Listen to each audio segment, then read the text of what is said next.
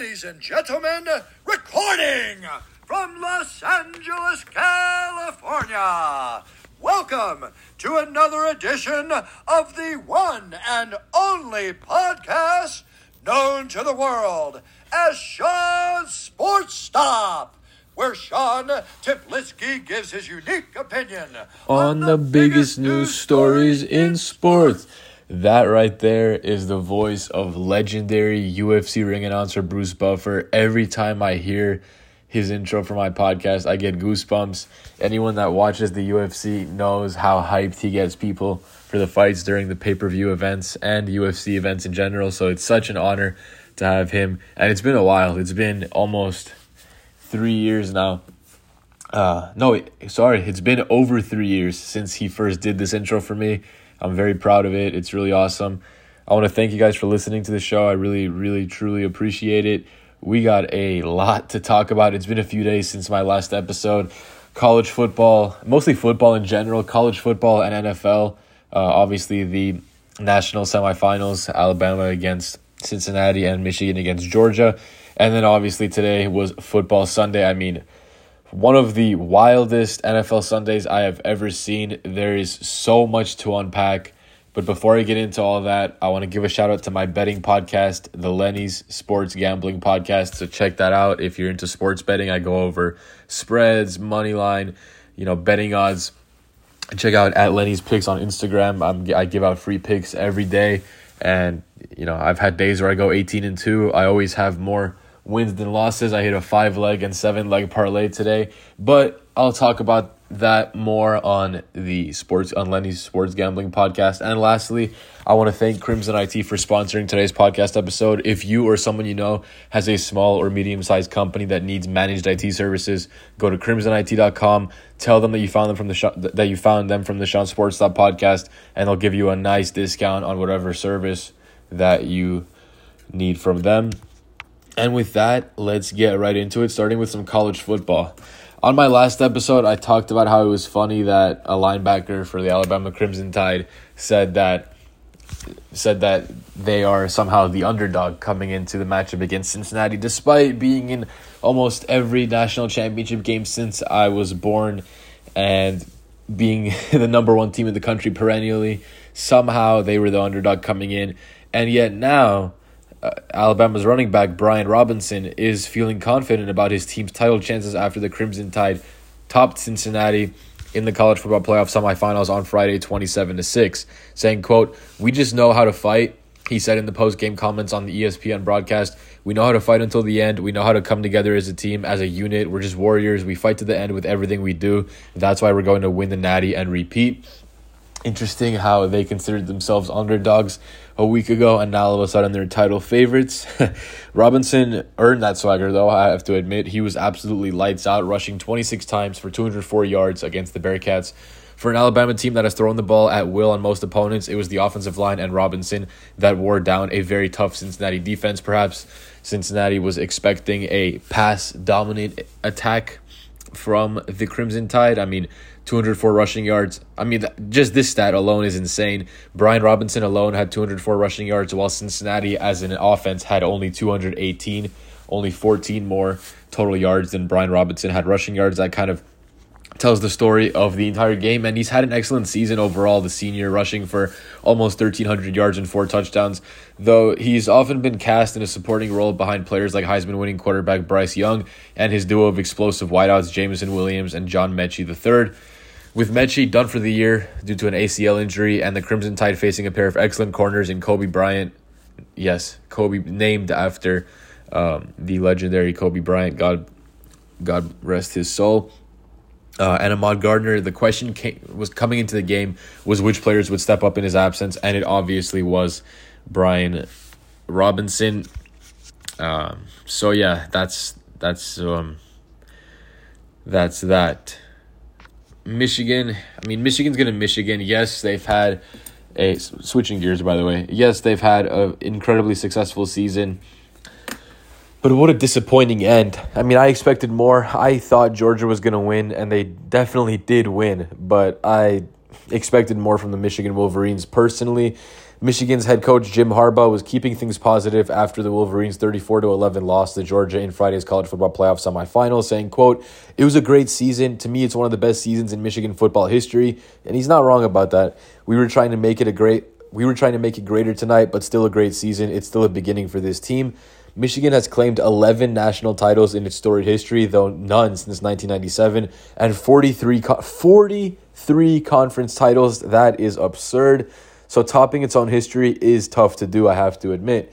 But the Harbaugh tenure was full of more promise than results before this year, as he had not led the team to a Big Ten title or win over Ohio State since taking over in 2014. That changed this year, though, significantly, as the Wolverines went 12-2, beat the Buckeyes, and won the conference. While Michigan was clearly overmatched against Georgia, it was still an excellent year for a team that opened the season unranked. 12-2 record, first win over Ohio State since 2011, so first win over them in a decade. Big Ten champions, Heisman runner-up, and Harbaugh was the AP Coach of the Year. So it was an excellent season for Michigan, but I just felt like the way it ended was extremely underwhelming. I mean, yeah, Georgia was the number one team in the country for most of the season until they lost to Alabama in the SEC championship game. But it was just the way that whole game went. I expected more from Michigan. Again, I expected Georgia to win, and win they definitely did. But I expected Michigan to put up more of a fight. Nonetheless, it has been an incredibly successful season for the Michigan Wolverines. We got some more college football. So Georgia won, Alabama won, and we got a rematch of the SEC championship game for the national championship. Bring on the rematch. Georgia will be seeking revenge for their 41-24 loss to the Crimson Tide at the SEC Championship. They'll have their chance at Indianapolis' Lucas Oil Stadium on Monday, January 10th at 8 p.m. Eastern on ESPN. No, that's not a commercial, not an advertisement. I'm just letting you guys know where to watch. And here are the betting lines. Georgia, despite losing 41-24 in the previous matchup just a few weeks ago, is a -2.5 favorite. The over-under is at 52.5. Georgia's money line is -145, while obviously Alabama is a +2.5 underdog, and their money line is +110. Now, I don't know about you. I have a feeling Georgia wins this game. I just have a gut feeling, but betting-wise, I am absolutely smashing Alabama +110. That is ridiculous. There isn't much doubt that these two are the best teams in college football. Alabama, as I said, easily handled Cincinnati 27-6, showing a different dimension to its offense from the usual dominance of Bryce Young in the passing game. And then Georgia, putting up those type of numbers on the ground against a Georgia team that held Michigan to 84 rushing yards on Friday won't be easy. The Wolverines were grinding teams to absolute dust with their running game, averaging 224 yards per game on the ground. They put up 297 rushing yards on Ohio State and 211 on Iowa to close out the season, and Georgia barely gave them an inch. It was unbelievable. It's the first game between the teams. In the first game between the teams, it was Alabama's speed on the outside and ability to protect Young that was the difference. Jameson Williams caught 7 passes for 184 yards and 2 scores. John Mechie III added 6 catches for 97 yards and a touchdown before exiting in the second quarter with a knee injury that turned out to be a torn ACL. So prayers up for Mechie. I hope he gets back soon. So that's your national championship matchup. Alabama is a 2.5-point underdog against the Georgia Bulldogs. Let's see what we got next. We got some hockey, the Winter Classic, the coldest Winter Classic in the history of, or the coldest game, period, in the history of the NHL. The St. Louis Blues defeated the Minnesota Wild 6-4 in the 2022 NHL Winter Classic at Target Field in Minneapolis to improve to 19-9-5 and maintain first place in the Central Division. For some reason, the Blues were a betting underdog. This was the Wild. It was the first game in about 2 weeks for the Minnesota Wild. But even if it hadn't been, I've been betting extensively on the Blues this year, and I'm not sure that they've lost a single time that I've bet on them, so I went with them. The Blues were lucky enough to get several players back from injury for Saturday's game, including Jordan Kyrou, Robert Thomas, and David Perron, who returned to the team for a 4-2 win over the Edmonton Oilers on December 29th. Oscar Sundqvist, Ivan Barbashev, and Pavel Buchnevich also returned to the lineup against Minnesota, so the Blues got a lot of players back for the Winter Classic. Saturday's win was the Blues' second Winter Classic victory. They defeated the Chicago Blackhawks 4-1 when they hosted the outdoor event at the St. Louis Cardinals Busch Stadium in 2017. This time, though, it was hosted at Target Field, home of the Minnesota Twins, the MLB team. So, absolutely huge win for the Blues. In the cold, they're going down in the history books, the coldest NHL game in history. And with that, we got some more college football to talk about. Arkansas scored a 24-10 victory over Penn State in the 2022 Outback Bowl on New Year's Day at Raymond James Stadium in Tampa, Florida. The Razorbacks, who improved to 9-4, staged a 3-act season. A 4-0 start highlighted by an upset of Texas A&M, a 3-game losing streak, and a 5-1 finish with the sole loss coming to college football playoff finalist Alabama. The bowl triumph caps a strong year for the Hogs. The Nittany Lions, who fall to 7-6 or end the season 7-6, reached as high as number 4 in the rankings following a 5-0 start to the year that featured 2 wins over ranked opponents, Wisconsin and Auburn. They then lost 5 of their last 7 games during the season and failed to bounce back in this bowl game. So a very disappointing end to a very promising season for the Penn State Nittany Lions. And with that, we got another bowl game to discuss. The number 9 Oklahoma State Cowboys scored 30 unanswered points. 30 unanswered points, including overcoming, I should say, a 21-point deficit, and spoiled Marcus Freeman's debut as Notre Dame's head coach. I mean, that's the fact that he was put in a position to coach his first game in a bowl game is absolutely ridiculous. So yeah, they beat the number 5 Fighting Irish 37-35 in the Fiesta Bowl at State Farm Stadium in Glendale, Arizona. Absolutely everything went wrong for Oklahoma State for much of the first half, but quarterback Spencer Sanders hit his stride and threw 3 consecutive touchdown passes to Tay Martin to tie the game in the second half. All told, Sanders finished with 371 passing yards, 125 rushing yards, and 4 passing touchdowns. Playing in his final collegiate contest, Notre Dame senior quarterback Jack Cohn turned in a great performance in his own right with a Fiesta Bowl record 509 passing yards to go along with 5 touchdowns and 1 interception, but that was somehow not enough to knock off Oklahoma State. It was less than an ideal start to Freeman's career as a head coach after he took the reins from Brian Kelly, who left Notre Dame for LSU. That was covered extensively on previous episodes of my podcast. With the win, Oklahoma State finished the season 12-2, which is their best record since going 12-1 in 2011. The Irish fell to 11-2 in defeat, and I think I saw a stat where the Notre Dame was like 0-10 in their last 10 bowl games or some ridiculous stat like that. Absolutely ridiculous. But with that, we are switching gears to another bowl game. This one was absolutely wild. The number 6 Ohio State Buckeyes defeated the number 11 Utah Utes 48-45 in Saturday's Rose Bowl in Pasadena, California, to finish the 2021 season with an 11-2 record. The Buckeyes entered with a chip on their shoulder after missing out on the college football playoff for the first time in 3 years. The last time Ohio State took the field, Ryan Day's squad was embarrassed, absolutely embarrassed, against the aforementioned 42-27 against the aforementioned Michigan Wolverines. Saturday's game was Ohio State's 16th appearance in the Rose Bowl, entering with an 8-7 record in Pasadena. It was also the Buckeyes' first game against the Utes since 1986. They won that game 64-6. This one was a lot closer. Utah jumped out to a 14-0 lead, but Ohio State stormed back and edged out the victory after Utah's quarterback went down. What a game for CJ Stroud. Video game-like numbers, 37-46, 572 yards, 6 touchdowns, 1 interception, and he also had 1 carry for 10 yards. Absolutely insane. So Ohio State is this year's Rose Bowl winner, and we got some soccer to talk about now. Lionel Messi was among 4 PSG players who tested positive for COVID-19 on Sunday. Quote, the 4 players that tested positive for COVID-19 are Leo Messi, Juan Bernat, Sergio Rico, and Nathan Bitumazala, the team said. They are currently in isolation and are subject to the appropriate health protocol. All 4 players will miss Monday's Coupe de France round of 32 match against Vannes. In his first season with PSG, Messi has recorded only 1 goal in 11 League One matches. Very underwhelming. He's been far more successful in the UEFA Champions League, though, which is very strange to me because I'm not sure if you know, but the UEFA Champions League is the highest level of soccer in Europe. It combines teams from multiple countries, basically a tournament of the best European teams, while Ligue 1, the league that PSG plays in, is the French league. PSG is by far the best team, and the other teams are, for the most part, vastly inferior. So to see that Messi has been more successful in the Champions League, vastly more successful in the Champions League than in Ligue 1, is surprising to say the least, as in the UCL, he has 5 goals in as many appearances. But it has not been smooth sailing for the 34-year-old legend. Messi joined PSG during the summer transfer window after his new deal with Barcelona was blocked because of the club's financial situation. Like much of the world, France has been dealing with a rapid spread of COVID-19 because of the Omicron variant, or the moronic variant as I like to call it. The country recently announced limits of 2,000 fans for indoor events and 5,000 fans for outdoor events in an attempt to quell the outbreak. But we've seen how attempts to quell outbreaks have went.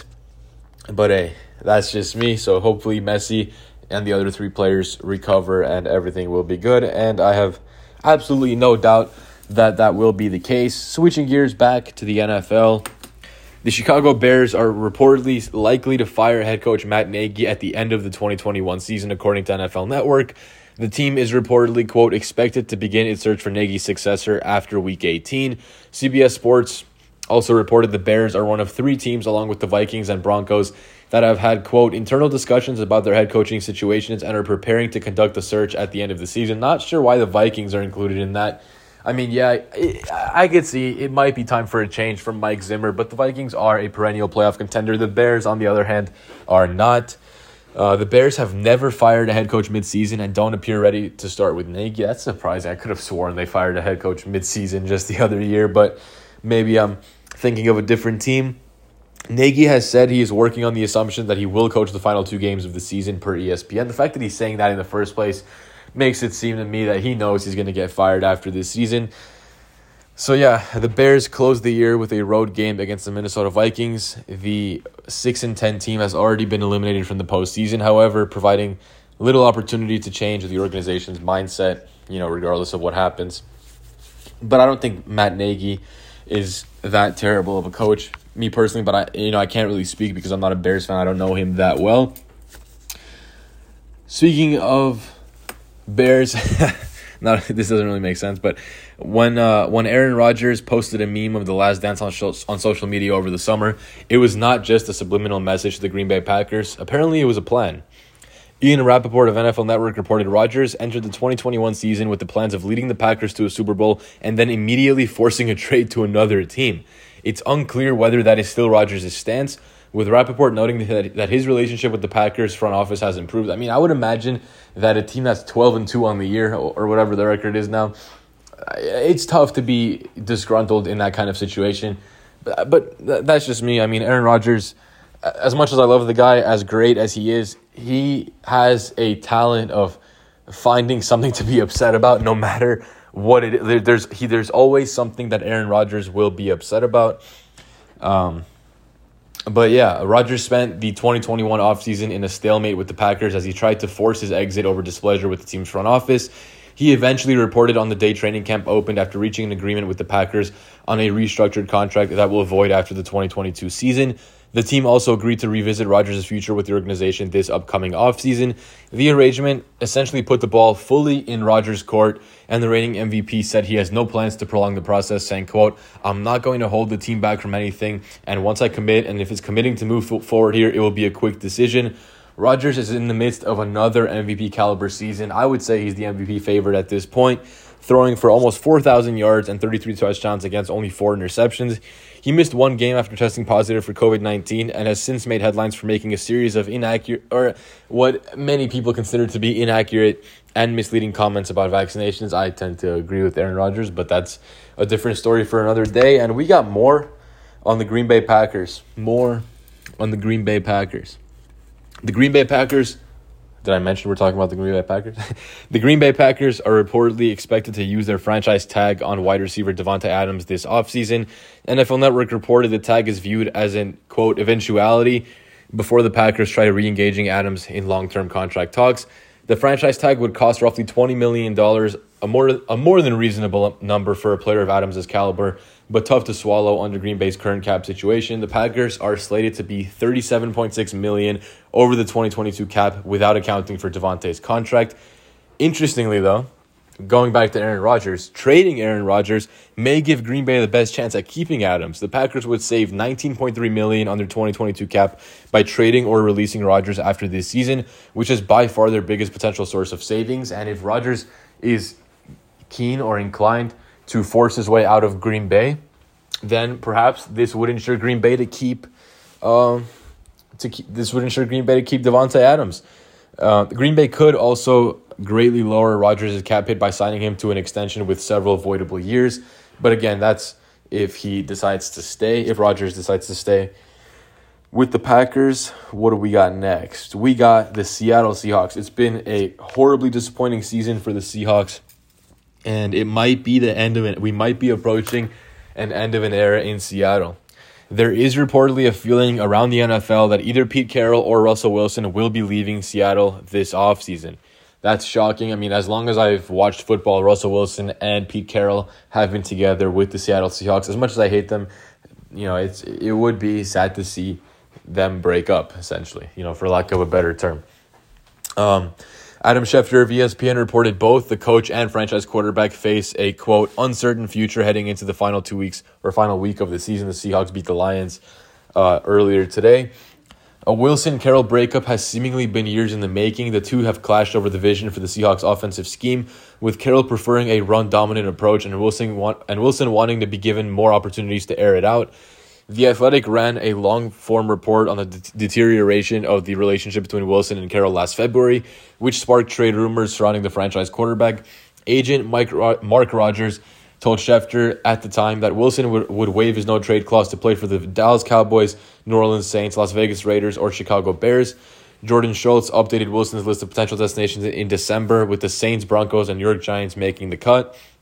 While no trade came even close to materializing last offseason, Wilson acknowledged this week that he may be playing his final game in Seattle on Sunday, saying, quote, I know for me personally, I hope it's not my last game in Seattle, but at the same time, I know it won't be my last game in the NFL.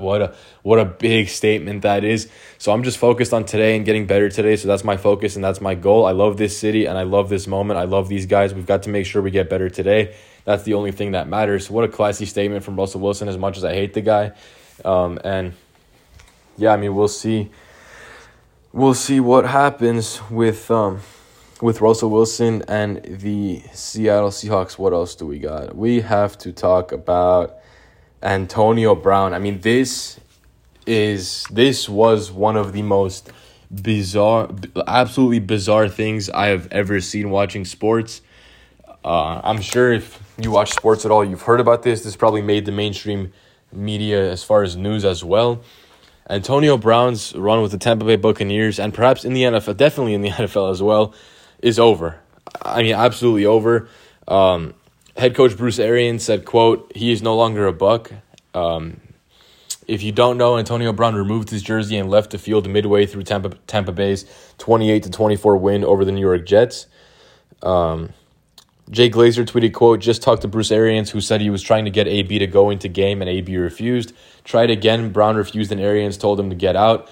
On if he saw AB take his jersey off, he said, yeah, I did. Never seen anything like it in all my years. When Bruce Arians says he's never seen anything like it in all his years, you know some crazy shit went down.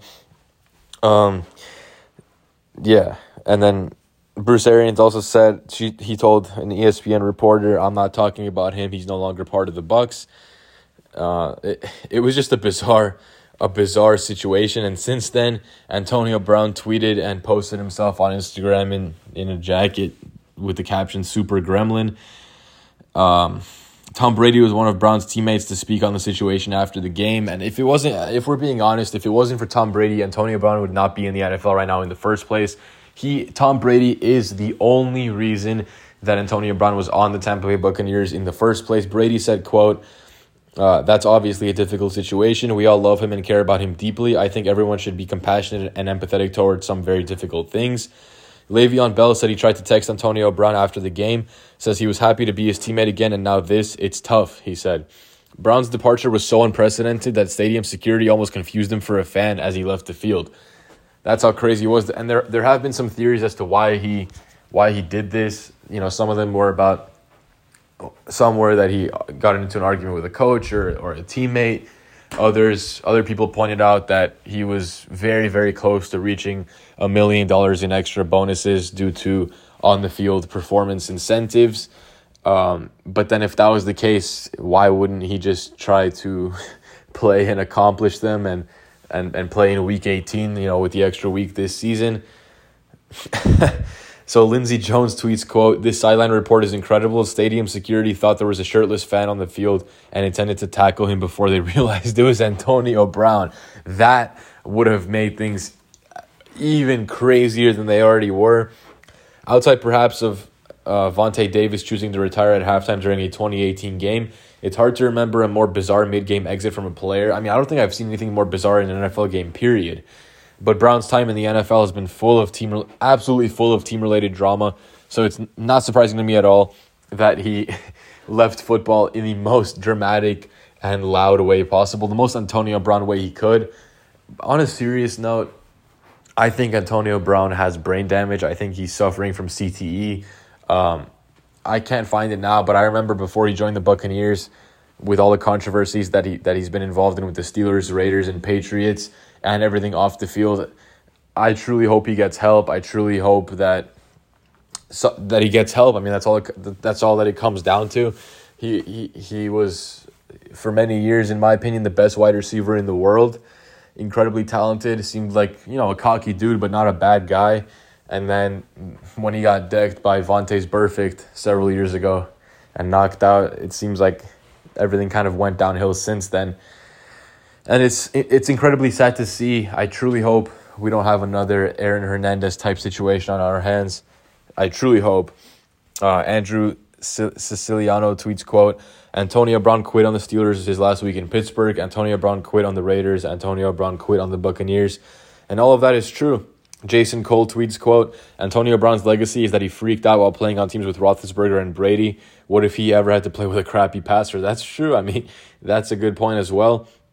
As Spotrac tweeted, quote, "AB needed only 8 more catches for a $333,333 bonus, 53 receiving yards for the same bonus, and only 1 more receiving touchdowns for that bonus. So he could have made an extra $1 million in on-the-field incentives had he not done this." Now let's talk about his other off-the-field issues that I mentioned. They've been talked about on this podcast extensively, but in case you need a refresh or you haven't heard, off the field, Brown allegedly assaulted a moving truck driver in January 2020, pleading no contest to felony burglary with battery and 2 misdemeanors in June 2020. Prior to that, Brown's former trainer, Brittany Taylor, said in a lawsuit in September 2019 that he sexually assaulted her twice in 2017 and raped her once in 2018. Another woman then told Sports Illustrated that he made an unwanted sexual advance toward her in 2017. Taylor and Brown reached a settlement in April 2021. In an ironic twist, Brown told reporters after last Sunday's game that the media is responsible for creating drama around it. Of course, it's the media's fault. It's not his fault. Of course, it's someone else's fault. He said, quote, "I don't want to talk about that." He said when asked about his 3-game suspension for having a fake vaccination card, "You guys are all drama. It's all about football. We're going to talk about Carolina or I don't talk to you, or I don't want to talk to you. It's a lot of drama you guys create, a lot of drama people create who want stuff from me. That's a part of life, a part of being in the position. I can't control what people want from me, what people write about me." So yeah, that's most likely the end of Antonio Brown, definitely the end of him with the Tampa Bay Buccaneers, and most likely the end of him in the NFL. Again, it's very sad to see, but I truly hope he gets the help he needs. On a brighter note, what a story this is. LaMelo Ball's record did not last very long. Oklahoma City Thunder guard Josh Giddey finished with a triple-double, registering 17 points, 14 assists, and 13 rebounds during today's 95-86 loss to the Dallas Mavericks. It was quite the showing for the rookie, although it was not enough to overcome OKC's general issues on the offensive end during a low-scoring affair. Giddey broke LaMelo's record as the youngest player in NBA history to finish a game with a triple-double. At 19 years and 84 days old, LaMelo Ball was... Oh, wow, that's interesting. LaMelo Ball was 19 years old as well. Previously, the record was held by Markelle Fultz, and before that, Luka Doncic, and before that, Lonzo Ball. Interestingly enough, Markelle Fultz, Luka Doncic, and Lonzo Ball all registered their first career triple-doubles against the Milwaukee Bucks. I find that, a little interesting, a fun fact. Giddey turned 19 years old in October, while Ball turned 19 in August 2020 before his rookie season.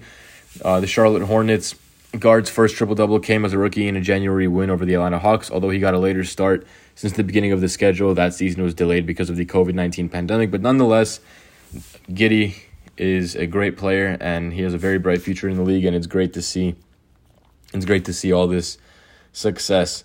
With that, we are going to transition to the NFL playoff picture through Week 17. Let's see what we got. So in the AFC, we got the Tennessee Titans at number 1 at 11-5. The Kansas City Chiefs behind them also at 11-5, losing to the Bengals today. The Bengals then are right there after them at 10-6. The Bills are also at 10-6. Patriots, the 5 seed, at 10-6 as well. And then 6-7 are the Colts and Chargers at 9-7 apiece. The Raiders, though, are knocking on the door, also at 9-7. Steelers are hanging around at 7-1. And the Ravens are at 8-8 as well. The Dolphins at 8-8 have been eliminated from playoff contention. In the NFC, we got the Green Bay Packers at 13-3. The Los Angeles Rams at 12-4, baby. 5-game winning streak for the Rams. Tampa Bay Buccaneers with the same record at 12-4. 4-5, the Cowboys and Cardinals, who played each other today. Both 11-5 after the Cardinals win over the Cowboys. Then 6-7, we got the Niners and Eagles at 9-7 apiece. And lastly, the New Orleans Saints hanging around at 8-8. So first off, the Chiefs' loss to the Bengals opened the door for the Titans to claim home field advantage in the AFC after their win over the Dolphins today. Tennessee holds the tiebreaker with the Chiefs because of a head-to-head victory from Week 7. The Titans have already won the AFC South, but an opening round bye would give them a big breather while star running back Derrick Henry recovers from foot surgery. According to ESPN, Henry returned to the practice field last week and could be ready next week if they need him to be. But they don't need him to be, as they could beat a 4-win Houston Texans squad without him, most definitely. Should his recovery remain on track, he might be able to take on a normal workload by mid-January. If Tennessee can finish atop the AFC and welcome back their best offensive playmaker for the postseason, they'll further entrench themselves as a legitimate Super Bowl contender, but I don't think they'll win the Super Bowl. The Bills and Patriots have identical records and split their season series, but Buffalo holds the tiebreaker because of a better record within the division. In Week 18, the Bills can win the AFC East with a victory over the New York Jets. If they lose and the Patriots beat or tie the Dolphins, the Patriots would move into the top spot in the division. The Patriots will go on the road for a tough matchup against the Dolphins. Miami beat New England 17-16 in the first week of the season and won 7 consecutive games before they lost to the Titans today. Meanwhile, the Bills will host a 4-win Jets squad that got absolutely destroyed by the Bills 45-17 in Week 10. Though Buffalo had a head-scratching loss to the Jacksonville Jaguars in Week 9, quarterback Josh Allen has 3 straight wins against Gang Green, coming off a subpar performance against the Atlanta Falcons, throwing for only 120 yards and 3 interceptions. Allen should bounce back against the Jets' 29th ranked pass defense. Next up, what a game this will be. The Raiders have gone through an absolutely chaotic season. Former head coach John Gruden resigned after Week 5 because of racist, misogynistic, and anti-gay emails dating back to 2011. The team waived Henry Ruggs III after his involvement in a fatal crash for which he is facing DUI resulting in death and reckless driving charges. Star tight end Darren Waller has missed the last 5 games because of knee and back injuries. Yet after falling to 6-7 following an embarrassing 48-9 loss to the Kansas City Chiefs, the Raiders have won 3 straight games and head into the final week with a chance to punch their ticket in the postseason. On Sunday, the Raiders beat the Colts with a game-winning field goal. They're currently the 8th seed, but a Week 18 win over the Los Angeles Chargers would elevate them over the Chargers in the playoffs. In Week 4, Las Vegas lost to Los Angeles on the road. With a win in the season finale, the Raiders can exact revenge on their divisional rival by propelling themselves to the postseason and sending the Chargers home for the offseason. What a game that's going to be. It's been moved into the primetime slot. And transitioning to the NFC now. Following a Week 11 bye, the Los Angeles Rams won 5 of 6 games. In December, they closed the gap on the Cardinals and surpassed them in the standings. Now Los Angeles sits in the driver's seat for the NFC West title and the number 2 seed in the conference. Next week, if the Rams snap a 5-game losing streak to the 49ers, they'll avoid a road game in the wildcard round and win their first division title since the 2018 season. If Los Angeles falls to the Niners again and the Cardinals beat the Seattle Seahawks, the Cardinals would finish in the top spot in the NFC West. The Cardinals host the Seahawks, which seems to be an advantage for the home team, but Arizona has a 3-4 record at State Farm Stadium. After scoring 51 points against the Detroit Lions, the Seahawks could play spoiler and pull off an upset, and honestly, I hope they do as a Rams fan. And speaking of the Niners, the 49ers can excuse me, let me slow down. The 49ers can clinch a playoff spot with a win, but they must beat a Rams club that's on a 5-game winning streak. If the Niners lose, the Saints would claim the 7th seed with a victory over the Atlanta Falcons. In Week 10, the Niners dominated the Rams, absolutely dominated, 31-10, with an effective ground game, 156 rushing yards, and a stifling defense. However, the Rams have caught fire since then. On top of that, rookie quarterback Trey Lance may have to start over Jimmy Garoppolo, who missed Sunday's game with a torn UCL and a fractured bone in his thumb. While Lance had a decent performance against the Texans Sunday, he would face much stiffer competition in a matchup with defensive tackle Aaron Donald and cornerback Jalen Ramsey on the opposing side. The Saints don't have much of a cakewalk either. In Week 9, they lost to the Falcons 27-25 at home. New Orleans has to split the season series with Atlanta and root for the Rams to knock the Niners out of the playoff picture. So that is our playoff picture through Week 17 of the NFL season. Thank you guys so much for listening to episode number 300 and something of the Sean Sports Talk podcast, and I'll see you guys on the next one.